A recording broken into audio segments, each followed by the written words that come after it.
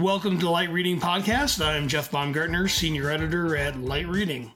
And hi, it's Mark Debevoise, CEO of Brightcove. Great. Well, Mark, hey, thanks a lot for joining the podcast. It's good to have you with us. Oh, thanks for having me, Jeff. It's great to be here. Sure. Well, I think what we were going to do is maybe start off and kind of get everybody's bearings on what you're doing now, right? Because you've been in a new role at Brightcove for a few months, right? Yep. So my fifth month. Fifth month. Okay. So, kind of where you are now then, even though you're 5 months in, what do you kind of view as the top priorities for the rest of the year, start of 2023?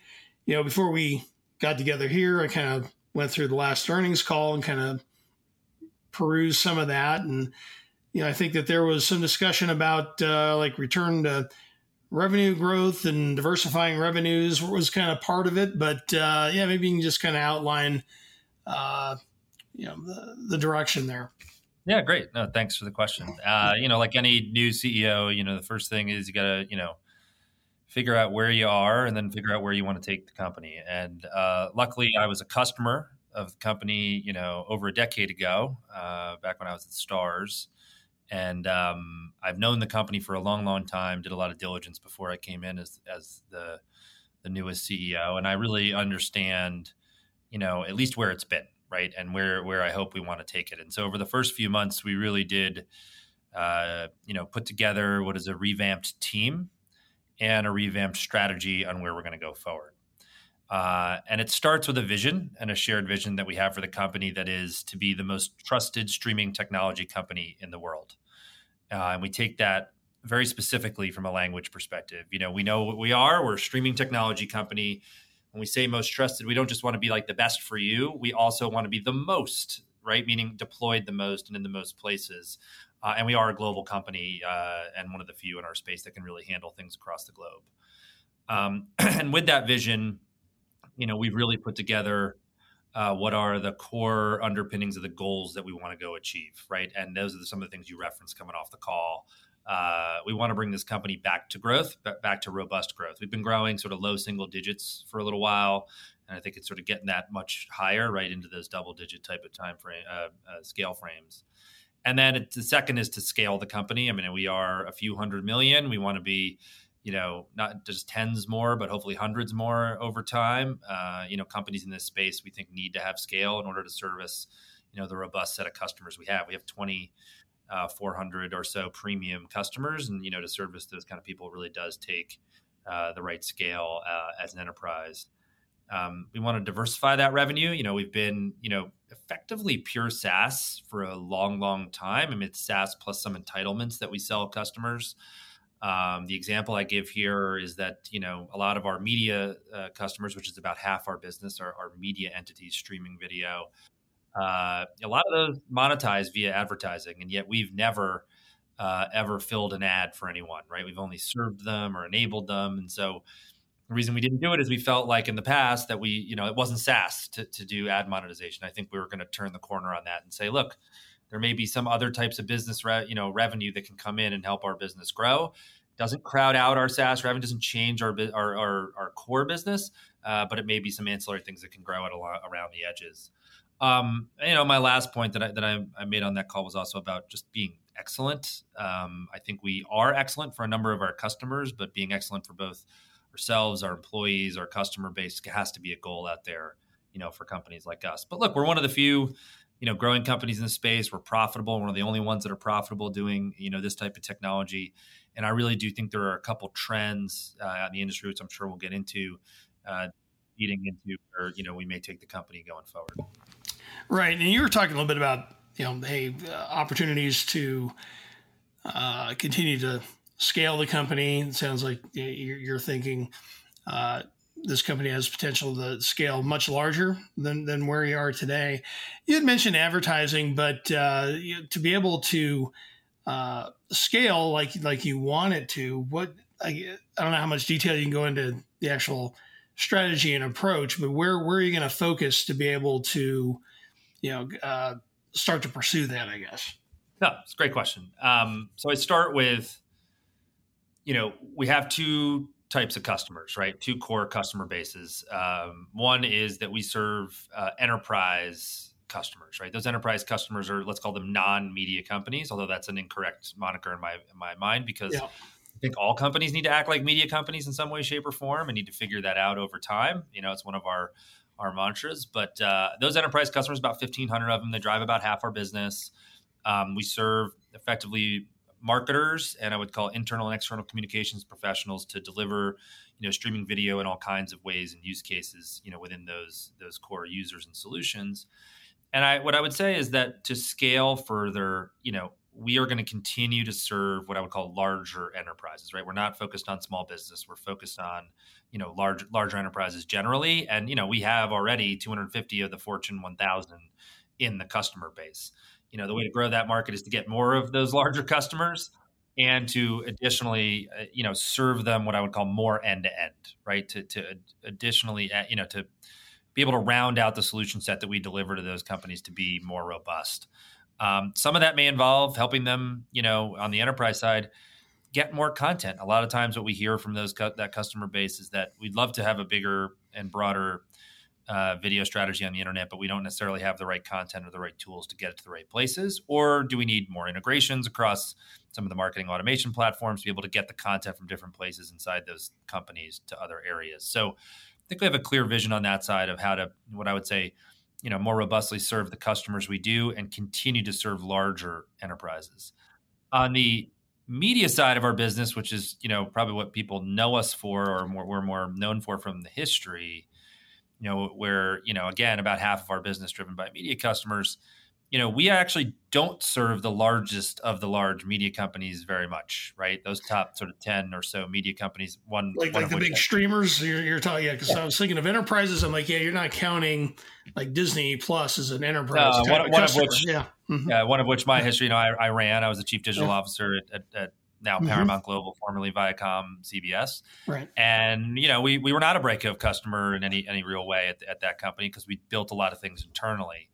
And so, part of our thesis is to continue to move up market on the media side as well. We think we can serve the largest of the large customers. And we have a wonderful customer base now. We have, over 600 media customers, and many of which are mid-market and many of which are larger customers, top 100 style media companies, but not those top 10 or 15. And the reason I say that is I actually think there's a shift going on in the marketplace where the largest media companies globally, again, that top 100, top 200, you want to say it, are going to need to save money on their technology and are going to not be able to continually develop internally all the solutions that they need, want, or are going to use. Well, that's an interesting point. Yeah, because I think the profitability is becoming a bigger focus. It felt like, hey, we got to stand this thing up. We got to grow this thing as fast as we can. But you're right. There is a lot of cost involved in this. It's actually three things. One is pure cost, right? Like on a aggregated basis, you can save money, right? We can do it for a lot of people. We can do a lot of the things we do cheaper than you can on your own. The second is the continual hiring of the engineering talent it takes to maintain that at dozens, if not, hundreds of companies just doesn't exist potentially at this point. And so to be able to aggregate that capability, I liken it to the ad tech or really ad serving evolution of like the early, like 2010, 2011. When I first started at CBS Interactive, we had 2 homegrown ad servers when I started. And by the time I left, we moved over to DoubleClick and eventually moved to Freewheel. And when I look at that and I said, we not only save money, right? We actually got the advantage of not having to hire those engineers and deploying those product people and engineers on potentially higher value things that we could really differentiate on, whereas ad serving wasn't going to be something we differentiated on. And then the last point is got the benefit of the development of the hundreds of customers that those folks have. So you actually got the development, sort of product roadmaps of hundreds of companies fed into this one company to serve you what is the best of breed in that area. And I do think that's an opportunity for us in streaming technology generally, as we think about, looking up market in the media side of the business. So, I mean, I think the time has come, right? You and I both follow this industry deeply. And there really has been a shift in the last year about how, streaming is being put together by these larger, entities that are focused on it from a media perspective. Yeah. It seems like maybe there is a little bit of an evolution on the whole uh, build versus buy, sort of uh, How about approach. subscribe? Subscribe to us. Well, Buy us. subscribe. Yeah. Well, that's one kind of in the middle, right? Yeah. You're not necessarily buying. Yeah, you are subscribing. Okay, Yeah. makes sense. All right, because you had mentioned it, prior roles, and I think the last time we had a chance to talk, you were at Viacom, CBS, right? Digital or chief digital officer, then head of CBS Interactive. So, you spent you were there during really interesting time, for the way the streaming business was really starting to come together, and kind of coming out of that, I guess what big lessons from that role and that time are you kind of bringing over to Bright Cove? Yeah, as you said, lucky and great timing to have joined that organization in 2011. Yep. As really the head of CBS Digital as part of the larger CBS Interactive organization, still had CNET Media Group in it. We eventually sold that business to Red Ventures. And then, sort of moved up and with a great group of people, became the president and COO of the division, then the CEO of the division, then the division merged with Viacom, then became the chief digital officer of the collective company, and then eventually left at the end of 2020.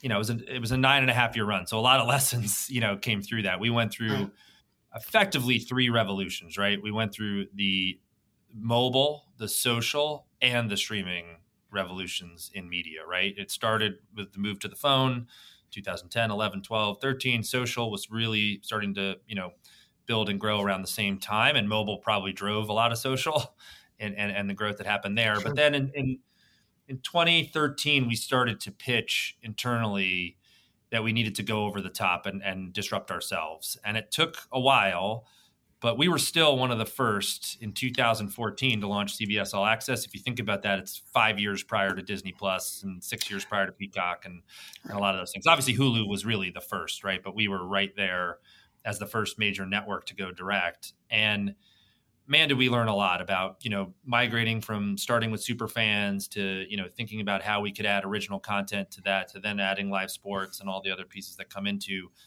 what I would say the amalgamation or conglomeration of what is Paramount Plus today. And really the reason you invest in a stock like Paramount Global is for the growth that you see in that service and how it's going. And it's done tremendous. And the team that we built together is still operating a lot of that business and doing a tremendous job.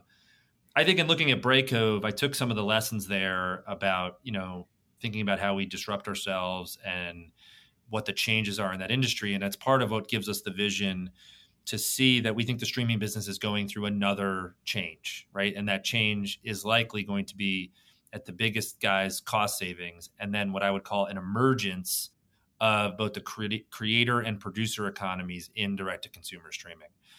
We think there's been a very limited impact of creators other than on social networks, including, YouTube, and a pretty limited impact of producers, meaning folks that make movies and TV shows going direct themselves. And we do think there are 2 trends there in the market that we're still determining our strategy of how to attack. But we think that someone like a Bright Cove that can really enable individuals or creators to have their own channels and their own capabilities out in the marketplace, that there's a future there as people start to sort of disrupt the existing infrastructure and how it goes. On the enterprise side, we see it the same way. Like if you don't have a video strategy for your marketing or an internal and external communications departments and you're an enterprise today, you're already behind, right? And you need to start thinking and acting like a media company in order to reach both your customers and your employees.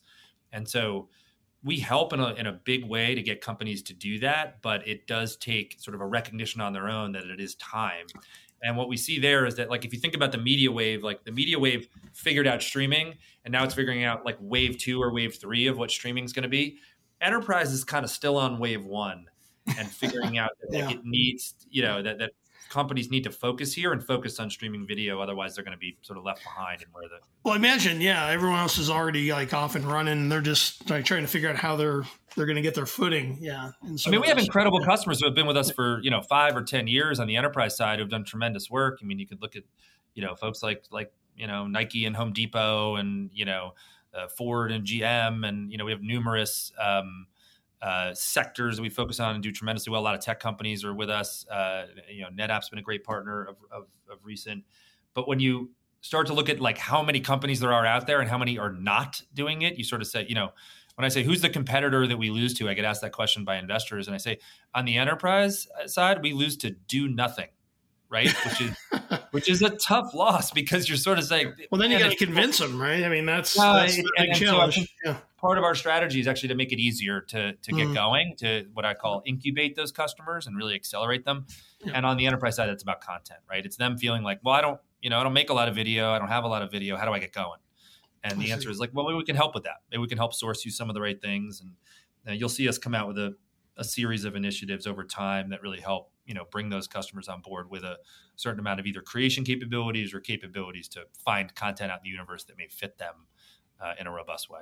Interesting. And on the other side with individual producers or, not on the enterprise side, but maybe on the media side, I mean, as far as your interest in supporting that part of the market, I mean, are you getting a lot of,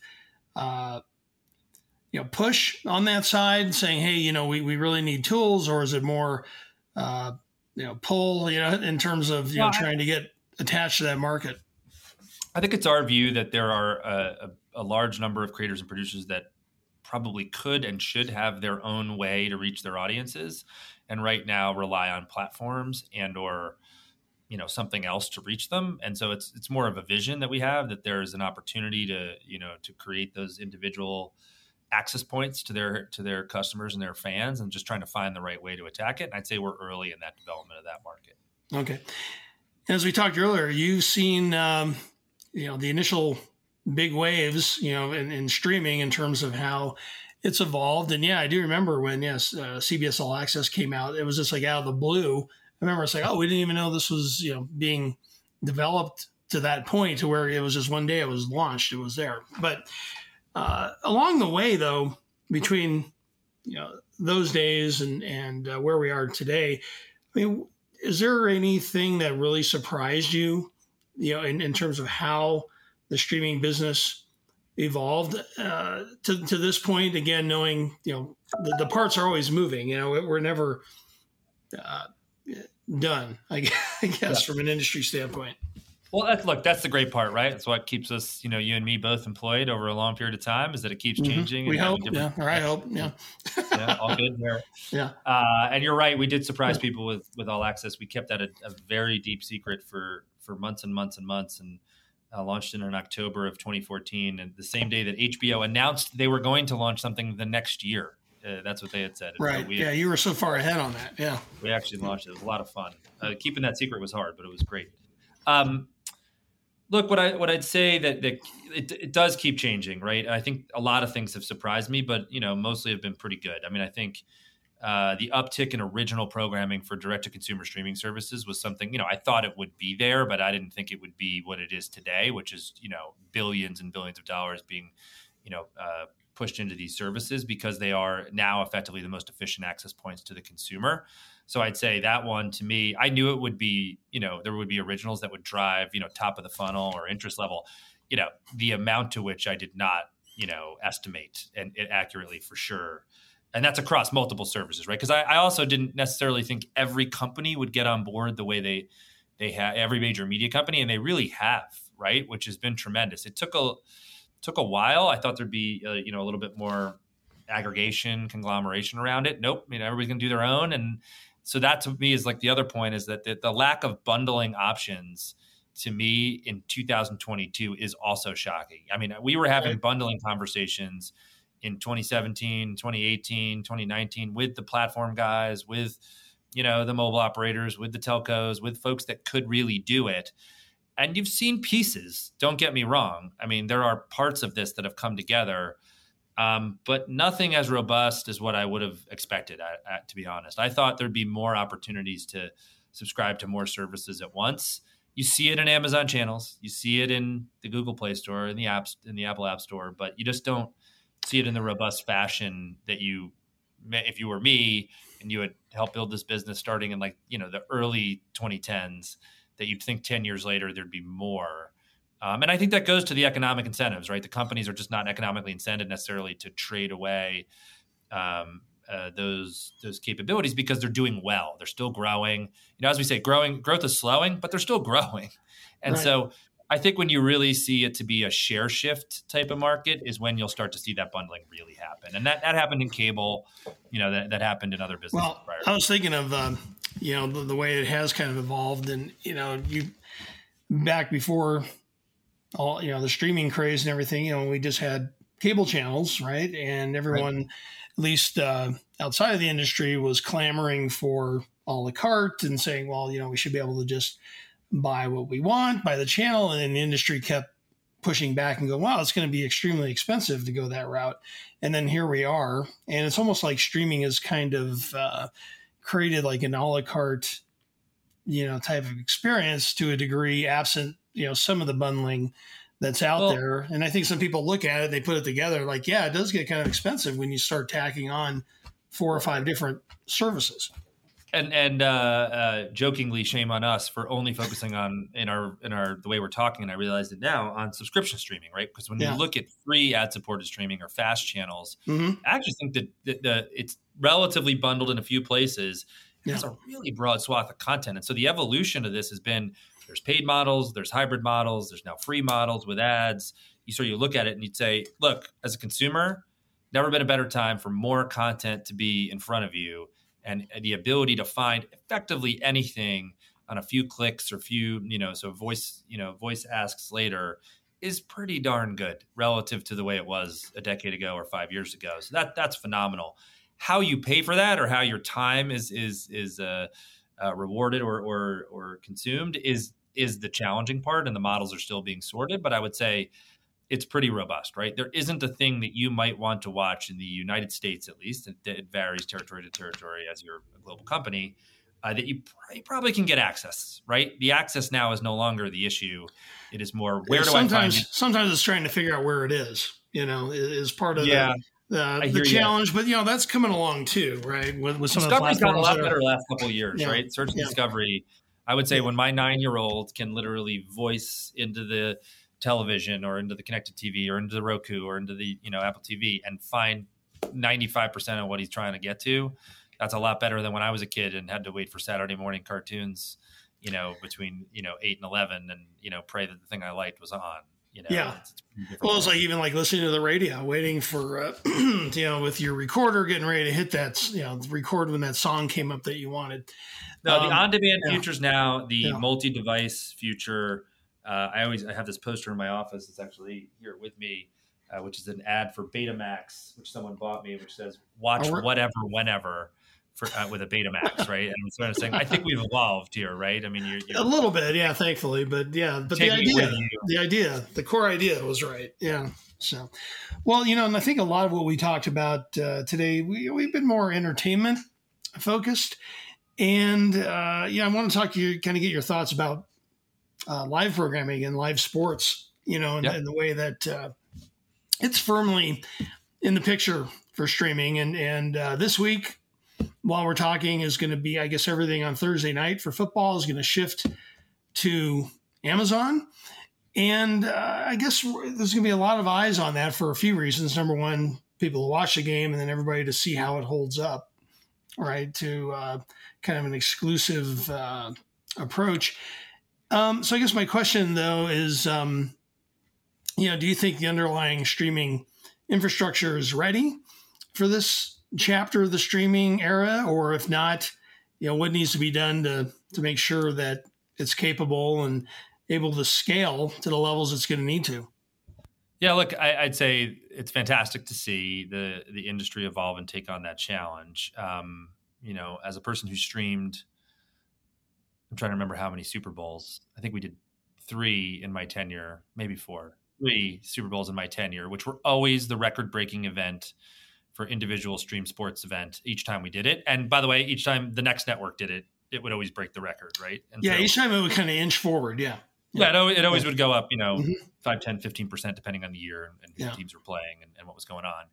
And so when you saw the infrastructure handle things like that, handle things like the Grammys, for us, handle some of the live events we handle at Brightcove for many of our customers, and we're a big live event supporter. and have robust technology there, and have a number of sports franchises, leagues, broadcasters in the customer base. And frankly, I think one of the few people that can handle those things from a third party basis. I think it is there. I think the technology is there to support it. The question is it there day one as Amazon launches it on Thursday, and how many people find it and show up, right? And I think that's the question we're all asking. You push forward 2 or 3 years from now, you're not going to be asking that question. Right. And the audience, I think, will be where it could be.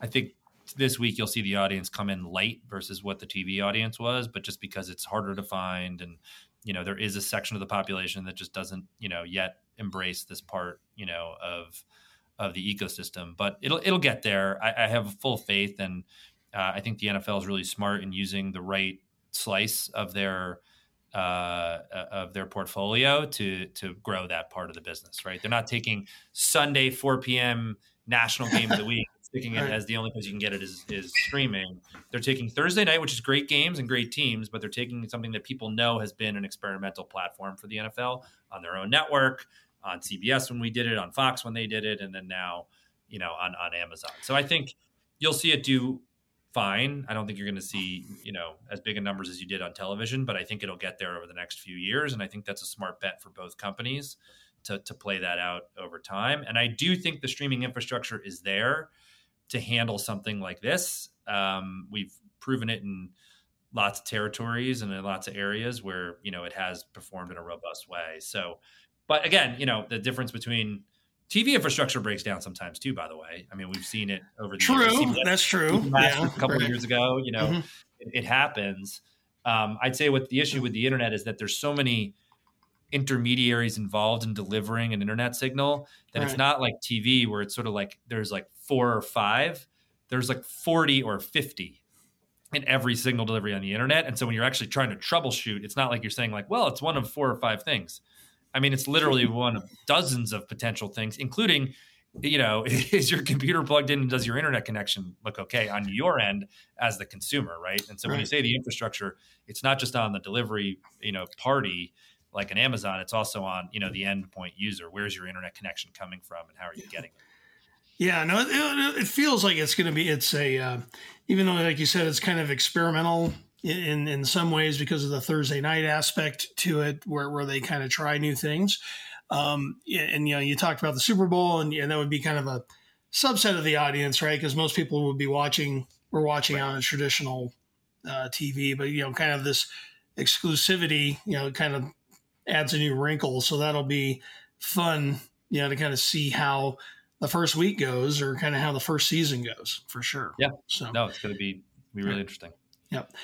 And then, a lot of what we've talked about is video, right? Streaming of video. And again, I was going through your remarks, and you talked a little bit about like what's out on the horizon with respect to content delivery.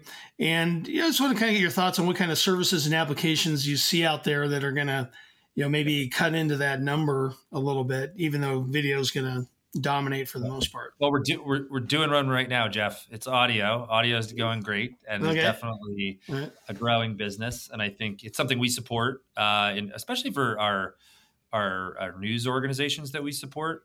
They've been using robust multi-format streaming for a long time. As a point of disclosure, I think we use Light Reading uses Brightcove for like our. Again, just a point of disclosure. All of a sudden, I feel like this is a paid placement. No, I'm just kidding. There you go. Thank you for noting that up front. Yeah. Thank you for noting that. I don't think I knew that going in. So that's fantastic. So I think audio by in and of itself is an incredible format when done right, and is growing robustly, and certainly a lot of our customers, I said, especially on what I call news and information formats, really thrive in the audio space.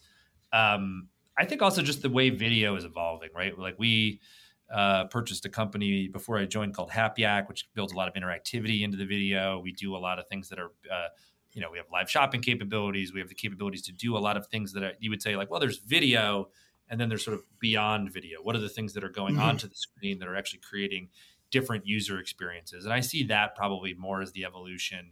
There's probably the audio, and then there's probably this sort of what I would call enhanced video, right? Video that's coming with something else packaged with it, whether it's an overlay, whether it's a capability that goes with it, whether it's something synced to that programming that's really creating a more robust experience. And when you have a two-way communication device like a phone or a computer or even a connected television, there are a lot of other options that come with that than what used to be traditional, broadcast or cable. It's like Video Plus, to give the nod to all the services out there that just everyone just puts a plus on it now. So maybe we'll go with Video Plus, for that whole Video package Max of ideas. There you go. Yeah. There you go. That'll work too, right? And one last thing on video, I thought this was interesting. There was a report. You probably know Dan Rayburn, the analyst, and he put out something. It was a post about 4K is still making up a very small volume of the overall bits that are delivered across CDNs and ISPs.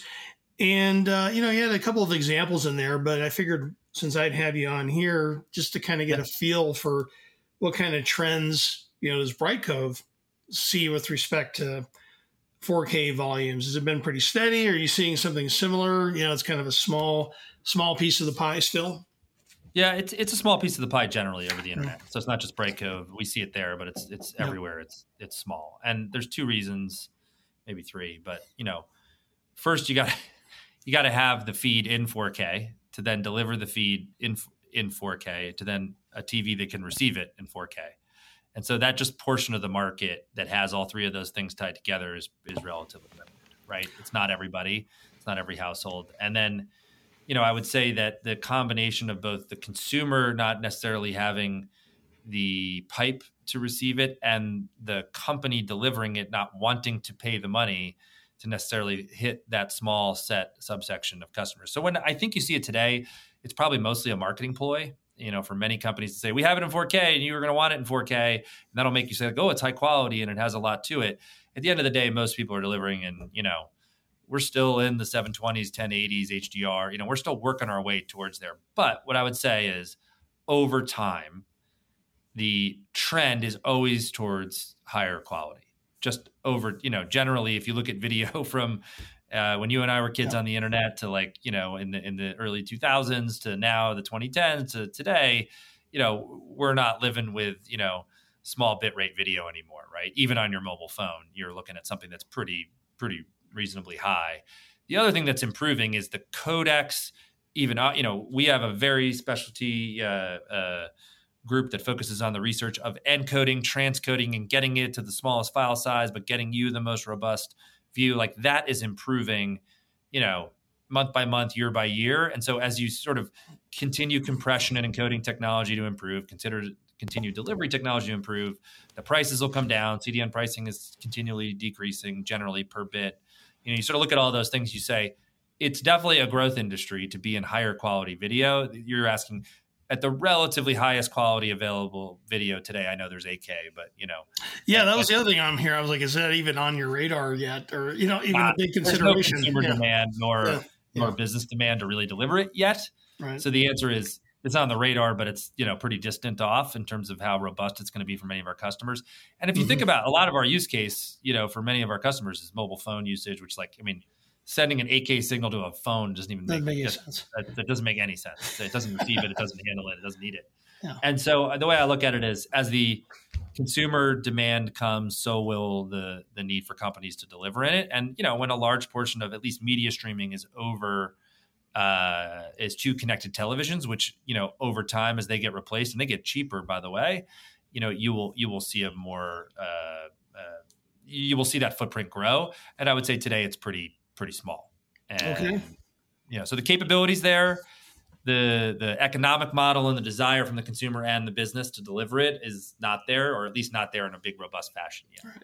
But it still might get there at some point. I think my point is it might, is that it will. It's just a question of how long, and it's not 12 to 24 months. It's probably much longer than that. Okay, great. Well, this was fun. I was glad we got a chance to cover a lot of ground about the business and what's been happening in the streaming sector overall. A lot of things going on, but I think that's where we're going to leave it today. But thanks for jumping on the podcast. It was good to get a chance to catch up with you, Mark.